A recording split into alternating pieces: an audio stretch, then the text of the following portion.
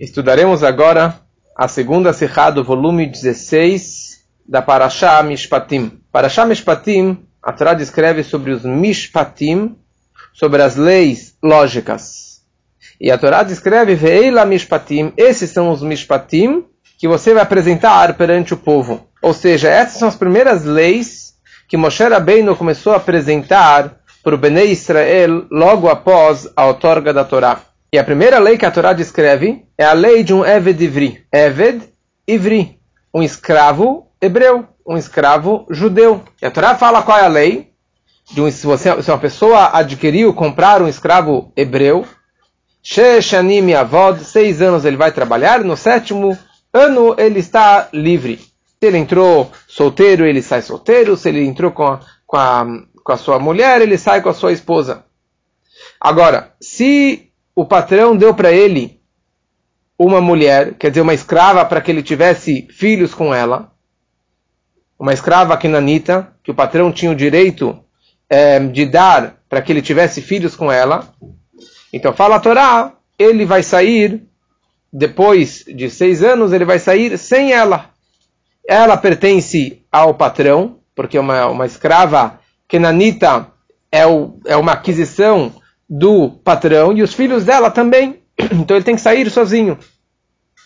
Agora, se ele falar, eu gosto do meu patrão, e eu gosto da minha mulher e dos meus filhos, e eu não quero sair, então daí ele pegava o escravo na frente de juízes, e levava até uma porta, até um umbral, e perfuravam a orelha direita dele, e dessa forma, Avadol Leolam, ele vai ser um escravo para sempre. Essa é a história inicial da nossa Parashá, e depois a Torá descreve uma segunda história, que é de uma serva, uma pessoa que vende a sua filha como uma serva, Amá Haivriá, certo? Uma escrava judia. E a Torá descreve toda a lei dela, depois falaremos sobre isso. O Rashi, o segundo Rashi da Parashá, quer dizer, o segundo versículo, capítulo 21, versículo 2, o segundo versículo da Parashá, Ki tikne Eved Ivri. E aqui tem 2 Rashis com essa inicial, Ki tikne, se você comprar um escravo hebreu, e um segundo Rashi que descreve Ki tikne. Se você quiser entender a fundo o Rashi, seria bom você pegar esse Rashi, abrir, ler e tentar entender. Para mim me custou uma meia hora para conseguir entender o Rashi. E por causa dessa dificuldade das palavras, da pergunta e da resposta da pergunta do Rashi, por isso que tem a Sihá do Rebbe. A Sihá do Rebbe veio aqui exatamente para destrinchar esse Rashi, para conseguir interpretar esse Rashi de uma forma mais acessível. Então, para a gente entrar no Rashi, e talvez as perguntas do Rebbe, eu vou fazer um sistema um pouquinho diferente, para ficar mais entendível. Então, a primeira coisa, nós precisamos saber que existem 2 tipos de escravos. Aqui a Torá descreve sobre o escravo hebreu. Em outro lugar, a Torá descreve sobre o escravo cananita. E a lei dos 2 são totalmente diferentes.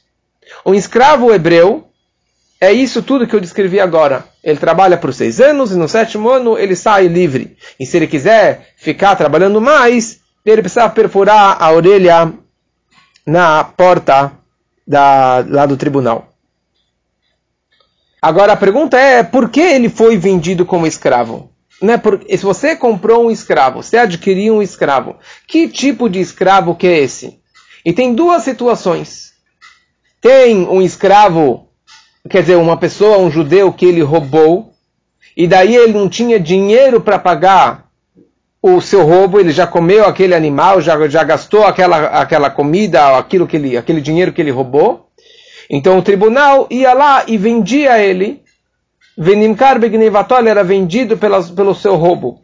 Ele era vendido como escravo. Essa é uma situação. Tem uma outra situação, um judeu, um hebreu, que está muito pobre, não tem dinheiro para dar para a família, para os filhos. Ele vai lá na feira dos escravos, e ele se vende como um escravo, e dá o dinheiro para a mulher e para os filhos. E a pergunta também é, qual é o caso aqui desses versículos? Ki tikne Eved Ivri. Você vai adquirir um escravo hebreu, Mas que escravo que hebreu? Que ele roubou e foi vendido? Ou que ele se vendeu sozinho no tribunal? Então vem o Rashi, o primeiro Rashi, e o Rashi fala, se você comprar um escravo hebreu, e o Rashi já dá a opinião dele. A minha opinião é que aqui é um escravo hebreu. Eved Shehu Ivri, um escravo hebreu. Fala o Rashi, quem te disse que aqui é um escravo hebreu? Talvez Eved Ivri significa Eved Shel Ivri, um escravo de um judeu. Ou seja, um escravo kenanita, que um judeu foi lá e comprou ele na feira. E é isso que é chamado um Eved Ivri. O Rashi está questionando, quer dizer, qual é o caso aqui do início da nossa paraxá que a Torá está se tratando? Será que é um escravo hebreu ou um escravo de um hebreu? Mas fala o Rashi, aqui vai ter um problema. Tem uma frase na Torá, quando a Torá descreve sobre esses escravos, fala a Torá, Veitnachaltem otam livnechem acharechem lareshet irushat olam, achuzat olam. Que o escravo, ele é uma herança para sempre. Ele é uma herança para os teus filhos, para a próxima geração. Ou seja, existe um escravo que sai com 6 anos, existe um escravo que ele é uma herança que ele fica para as próximas gerações e não sai após 6 anos. Então, que seria isso? Qual que seria o nosso caso? Porque aqui a Torá, a hipótese do Rashi, né? A hipótese do Rashi é que aqui talvez seria um escravo kenanita, que um judeu adquiriu ele. E fala a Torá, você vai sair depois de 6 anos. Então, como que ficaria o outro versículo que diz que ele não sai após 6 anos? Ele sai, ele nunca vai sair, ele fica para sempre. Então ele tenta trazer uma segunda hipótese, né, para responder essa pergunta, que talvez tem diferença se eu comprei o escravo de um judeu, ou se eu comprei o escravo de um goi. E isso, na verdade, não existe. Seria uma hipótese que não existe essa situação. A diferença se você comprou de um judeu ou se você comprou de um goi. Então, conclui o Rashi, fala a Torá que Macher lecha achicha ivri. Toda essa situação de 6 anos diz somente respeito de seu irmão judeu. Não existe uma situação de um kenanita de sair após 6 anos. Então conclui o Rashi, aqui está se tratando num escravo judeu que vai sair após 6 anos.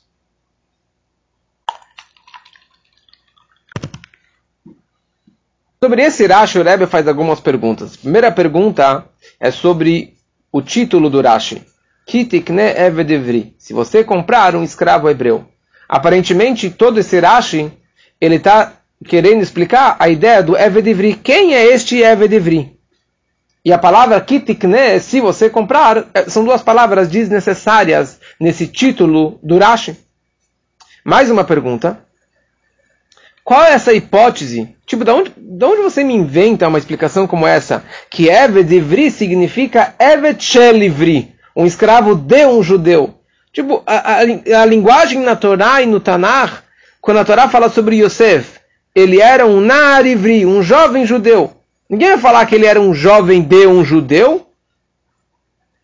Ou em Divrei Amim, o Leshishan Eved Mitzri, ele tinha um escravo egípcio. Ninguém vai te falar um escravo de um egípcio. Óbvio, quando está escrito Eved Mitzri, é um Eved Mitzri. Quando está escrito um Eved Ivri, significa um Eved Ivri, um escravo hebreu, e não um escravo de um judeu. Alguns comentaristas, eles tentam responder que a Torá fala que tikne Eved, quando você comprar um escravo.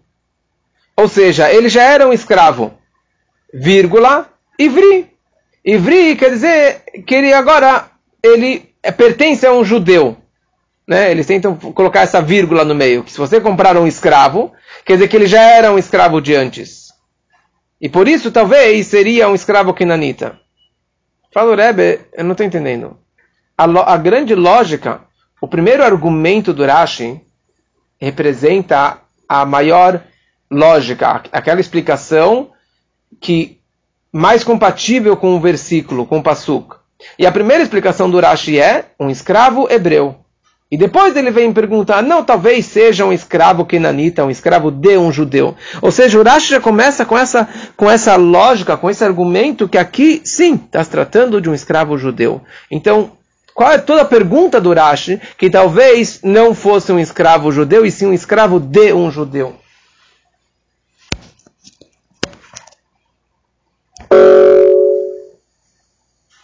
E essa é a pergunta que o Rashi ele faz. E está escrito no livro de Vaikra, Veitnachaltem Otam. O que eu vou fazer com o versículo Veitnachaltem Otam, que vai ficar para sempre, certo? Que é uma herança. O Rashi não pergunta algo que será escrito lá para frente na Torá.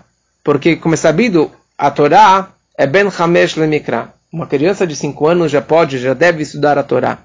E a criança de 5 anos, ele só sabe aquilo que ele estudou antes disso. Aquilo que está escrito depois, ele nunca estudou. Então o Rashi não deveria questionar algo que será escrito mais para frente na Torá. Ele deveria escrever algo que já foi questionado, que já foi apresentado antes na Torá. Muito bom. Essas são as perguntas sobre este Rashi. E aqui a gente começa com uma história. Nós sabemos que os judeus saíram do Egito com muito, muito dinheiro. Isso foi porque quando Hashem fez o Brit Ben Abetarim, o pacto entre as partes com Avraham Avinu, Hashem falou para Avraham Avinu, depois eles vão sair do Egito com muito, muito dinheiro. E por isso que antes que eles saíram, eles pediram dinheiro emprestado, entre aspas, dos egípcios e raparam todo o dinheiro do Egito. E mais ainda, quando eles cruzaram o mar e na outra margem, quando eles saíram do Mar Vermelho, quer dizer, do mesmo lado, mas quando eles saíram do Mar Vermelho, todo ouro e prata e joias que os egípcios adornaram os seus cavalos e os seus soldados para mostrar poder, todo aquele dinheiro, Hashem fez um milagre que saiu boiando na praia do lado dos judeus. E os judeus foram lá e começaram a juntar dinheiro, mais dinheiro, mais dinheiro, a tal ponto que o dinheiro que eles juntaram na frente do Mar Vermelho era muito maior, muito mais quantidade daquilo que eles levaram do Egito. E do Egito está escrito que cada família levou pelo menos 90 jumentos sobrecarregados de ouro e prata e pedras. Então era muito dinheiro, a tal ponto que Vayassá Moshe teve que forçar eles para irem embora. Mas de qualquer forma, calma aí. Todo judeu aqui tem fortunas e fortunas para todas as próximas gerações. Então não existiria uma situação de um judeu virar um escravo. Não existiria uma situação de um judeu por pobreza que ele saísse na rua se vendendo como escravo. Então, aqui veio a Mishpatim, a primeira parashá na sequência de Yitro, na sequência da outorga da Torá.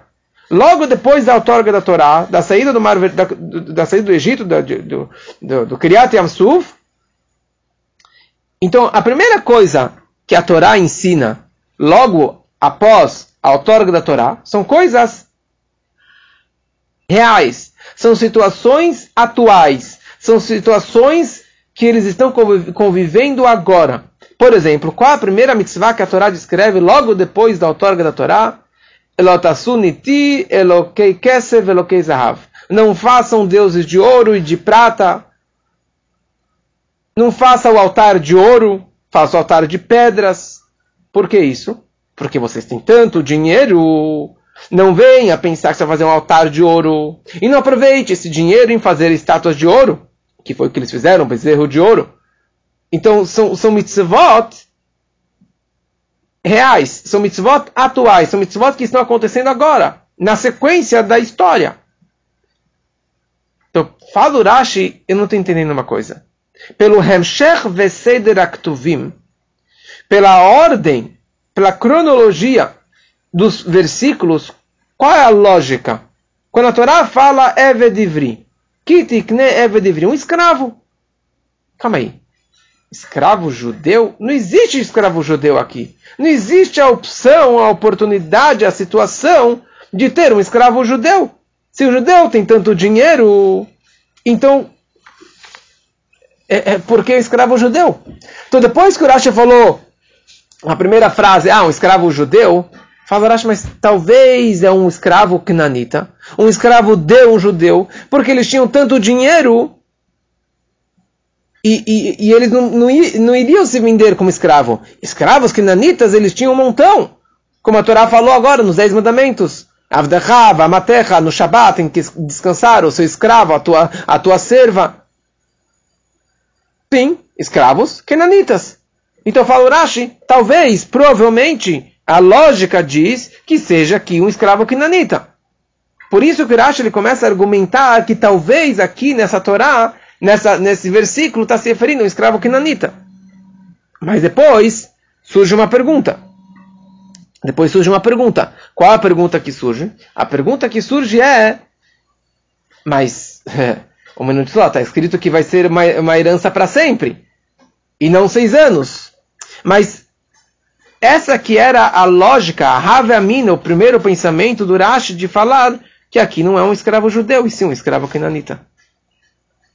Vem a criança, como falei, que aqui a Torá é para criança, quer dizer, ou uma criança de idade, uma criança que está estudando Humash agora, com idade avançada. E ele fala, um minuto, só tem uma pergunta. Eu já estudei lá para trás uma história de um escravo. Um escravo de Avraham Avinu. Ele era Eliezer. E ele era escravo de Avraham Avinu desde antes do Brit Ben Abetarim, antes do pacto entre as partes. E ele continuou sendo o escravo de Avraham por mais décadas. Até a história do Shlichut, de fazer o Shidur do Yitzhak, a história do casamento do Yitzhak com a Rivka. Durante décadas e décadas, o Eliezer ele foi escravo. E nós sabemos que os patriarcas e Avraham Avinu, ele cumpria toda a Torá antes que a Torá foi outorgada. Ele já guardava todas as mitzvot. Então, se assim, um minutinho só. Avraham, ele tem um escravo. Ele tem um escravo kenanita, que é o Eliezer, que ele era kenanita. Por isso que o Eliezer queria fazer o shidur da filha dele com Yitzhak. E Avraham falou, meu filho não pode casar com sua filha, porque a sua filha é kenanita. E ela é amaldiçoada, do povo amaldiçoado, que é descendente de Ham, que foi amaldiçoado por Noach, depois que Ham fez o que fez com o pai. Então sua filha é kenanita. Então se assim, como que ele foi escravo tantos anos? Então o que a Torá escreve aqui? Se aqui está se tratando de um escravo kenanita, Avraham cumpria a Torá. Como que Eliezer não saiu depois de 6 anos? Ele ficou lá décadas, continuou sendo o escravo de Avraham Avinu. Se a explicação aqui é Avdoshel Livri, um escravo de um judeu, não um escravo judeu, e sim um escravo de um judeu, e é isso que a Torá está se referindo aqui, que após 6 anos ele vai sair, porque Eliezer não saiu depois de 6 anos. E essa que é a pergunta do Rashi. Ou essa que é a pergunta da criança estudando essa história. A lógica diria que é um escravo cananita. Mas aí surge uma pergunta sobre Eliezer. E essa que é a pergunta que o Rashi ele faz. Só que o Rashi, ele, ao invés de fazer essa pergunta, ele faz uma pergunta mais forte. Uma pergunta mais bem estruturada. Uma pergunta baseada no versículo da Torá. Porque essa história que Avraham cumpria as mitzvot, Eliezer era antes da outorga da Torá, era antes de ele assumir as mitzvot, antes de estar escrito a lei dos 6 anos. É uma boa pergunta, mas é uma pergunta virtual, não é uma pergunta bem estruturada. Por isso que o Rashi ele traz uma pergunta de um versículo. De um versículo da Torá, que a Torá fala que é uma herança para sempre. Que esse escravo kenanita fica para sempre. E essa que é a resposta. Quando que é um escravo kenanita, ele fica para sempre. Por isso que Eliezer ficou para sempre. E aqui não está se tratando, então, de um escravo cananita. Aqui está se tratando de um escravo hebreu. Um escravo hebreu sai após 6 anos. E um escravo cananita, ele sai depois de... Ele nunca vai sair. Baseado nessa explicação, quando a Torá descreve Kitikne Eved Ivri, é um escravo hebreu, mas é um escravo hebreu e não é uma situação atual. É uma situação futura. Quando os judeus entrarem em Israel e alguém não tiver dinheiro, e daí ele foi vendido como escravo, Calma aí, então daqui 40 anos, quando eles entraram em Israel, é essa a situação? A Torá está descrevendo leis do futuro? Mas uma lei que não tem nada a ver com agora? Você poderia escrever uma lei mais interessante, uma lei mais atual, uma lei que tem a ver com eles agora. Então, por que a primeira lei de Eila Mishpatim, a Torá quer te falar as leis, os estatutos, me fala algo mais real, algo mais atual do que falar algo do futuro? Veio o próximo caso. O próximo caso é alguém que roubou e ele não tinha mais o dinheiro para pagar. E daí ele tem que pagar ele tem que pagar 4 ou 5 vezes o valor. Essa é uma das leis, essa parashá. Isso é uma coisa mais atual. Alguém foi lá e roubou, estava com inveja do dinheiro do vizinho, e roubou um animal, roubou um boi, e ele queria comer aquele boi, queria comer aquele carneiro. Ele tem que pagar 4 vezes o valor, ou 5 vezes o valor. São leis mais realistas, que vai mais acontecer. E o Urash não faz essa pergunta. E o Urash não faz essa pergunta. Fala o Rebbe, na verdade, o Urash sim faz essa pergunta. Mas faz essa pergunta um pouquinho mais para frente na nossa parashá.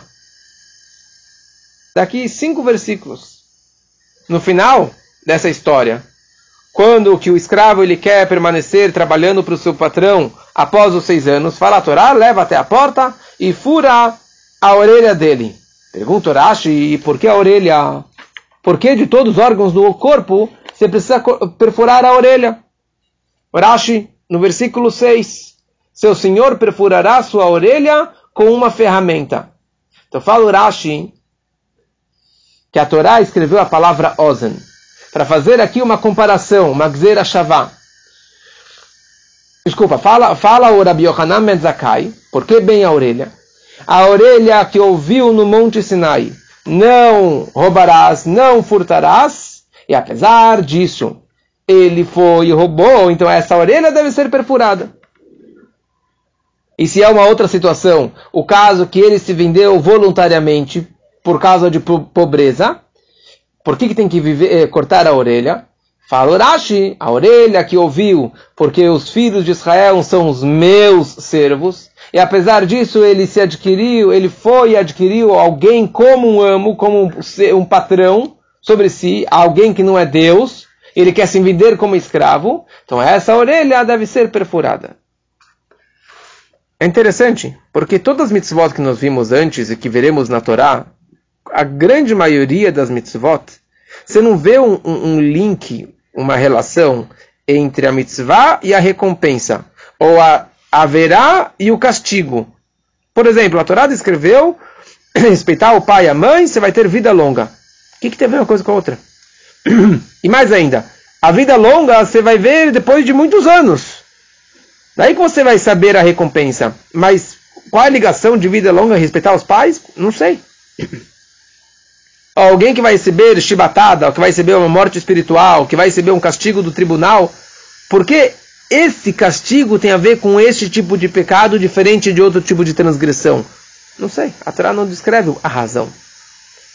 Vem o Eved Ivri, e a Torá fala, você tem que perfurar a orelha. Fala, sabe por que a orelha? Porque a orelha que ouviu no Har Sinai, não roubarás, ele roubou, tem que ser perfurada. A orelha que falou que você é o meu servo e não servo de outros, deve ser perfurada. Ou seja, todo o conceito do escravo, de ser um escravo, está diretamente conectado com o Har Sinai. Você ouviu no Har Sinai isso e aquilo, e você foi lá e se vendeu como escravo, ou você foi lá e acabou roubando. E por essa razão, a lei do Eved Ivri é a primeira lei dos Mishpatim da Torá, logo depois do Matan Torá no Har Sinai. Por quê? Porque no Eved Ivri você vê claramente, na sua punição, a sua ligação, o seu link diretamente com o Har Sinai. No Har Sinai você ouviu as leis e você desrespeitou essa lei. E você roubou ou você se vendeu como escravo. Ou seja, tem uma ênfase, tem um hidush principal aqui do Eved Ivri. Ou seja, aqui a Torá está conectando que como o Rashi ele fala, Veila Mishpatim, que todas as leis, na verdade, vieram do Sinai. Mas essa lei do Eved Ivri tem uma ligação ímpar, tem uma ligação direta com o próprio Sinai. Quer dizer, toda a história dele ser vendido, de ser perfurado, é uma lei que está totalmente conectada com o Monte Sinai. E o Rebbe acrescenta aqui mais um ponto. Já que não era a realidade deles terem escravos judeus naquela situação, naquele momento no deserto, então o fato que a Torá descreve uma história que é futura, que vai acontecer só lá para frente, fortalece essa ideia. A ideia da ligação ímpar que tem entre Eved Ivri e Har Sinai. Essa ligação direta quer dizer que você esqueceu do Har Sinai, por isso que você vai virar um escravo. Você esqueceu do Har Sinai, por isso que você vai virar vai ser um ladrão, vai ser vendido como escravo. E por isso que o beginning, a primeira mitzvah de toda a Torá, depois do Monte Sinai, é exatamente a ideia do Eved Ivri. Pela Hassedut, existem 3 níveis de escravos. Tem o Eved Kenani, o escravo kenanita, o escravo hebreu e a ama, a escrava hebreia, certo? A escrava judia. Pela Hassedut, são 3 níveis. E vamos entender agora por que a Torá escreveu bem a história do Eved Ivri e não do Eved Kenanita e não da mulher, porque a mulher é o próximo caso. Nós sabemos que toda a ideia do Matan Torá é para fazer o Birur Anitzot, refinar o mundo, elevar o mundo e transformar o mundo num lugar mais sagrado. De trazer a Torá dentro do mundo e elevar o mundo para uma espiritualidade maior. Qual é o trabalho de um Eved Kenanita? Um Eved Kenanita, ele é um Kenanita, isso representa um judeu, que ele tem um Nefesh Abamit, a sua alma animal, seu instinto negativo, que continua forte. E a natureza de um escravo que ele quer Hefkerut, ele quer ser livre, ele quer não trabalhar. Ou seja, a natureza de um Eved Kenani é um judeu que ele tem os tavot, ele tem os prazeres mundanos. Só que ele tem que seguir o que Deus quer. Então ele acaba se forçando, surmerá e afastando do mal para assumir o jugo divino, fazer a vontade do patrão por causa do medo do chicote, por causa do medo do castigo. Isso é um Eved Kenani, alguém em um nível muito baixo. Ele faz, mas ele faz por obrigação, ele faz contra a vontade dele, ele faz por causa do medo. Já um Eved Ivri é um nível muito mais elevado. Ele é um Ivri. Ou seja, a Nefesh Eloki dele, a alma divina dele, o instinto positivo dele, brilha e ilumina mesmo sua alma animal. A tal ponto que mesmo sua alma animal, seu Nefesh Abamid, vai ter um desejo, um anseio de se conectar com Deus. Ele ainda não virou tzadik, não transformou a alma animal em Kedushá, mas ele, o tempo todo, ele consegue controlar o seu instinto negativo. E depois tem a Ama Ivriá, é o nível máximo, que ele conseguiu transformar o Nefesh Abamit em Kedushá, transformar o instinto negativo em Kedushá, e que ele só vai ter desejo e anseio de se conectar com Deus e fazer coisas boas e fazer só mitzvot. Por isso que a primeira mitzvah que aparece na Torá é a que tem a ver com a gente. O nosso objetivo de vida, o objetivo do Matan Torá, é que um judeu ele seja um Eved Ivri. Que ele seja um Eved, que ele seja um servo de Deus, mas que ele seja um Ivri. Que ele tenha os 2 instintos, que isso é o trabalho do Benoni, ele vai ter o instinto negativo, o instinto Nefesh Abamit, mas ele vai conseguir se controlar o tempo todo e fazer a vontade de Hashem e de iluminar o seu Nefesh Abamit, iluminar o seu mundinho. E por isso que a Torá começa bem com essa mitzvah, bem a história do Eved Ivri. E o Eved Kenani vai lá para frente, porque isso não é o nosso objetivo. Isso aqui é trabalho baixo para um judeu. E qual é a próxima mitzvah? A próxima mitzvah é a Ama Ivriá, é da escrava, da serva judia, quer dizer, alguém que conseguiu fazer um trabalho de tapcha, de transformar o seu instinto negativo, e transformar o seu Nefesh Abamit e o seu mundano, para que seja realmente um Dirá Betartonim, uma morada para Deus aqui embaixo.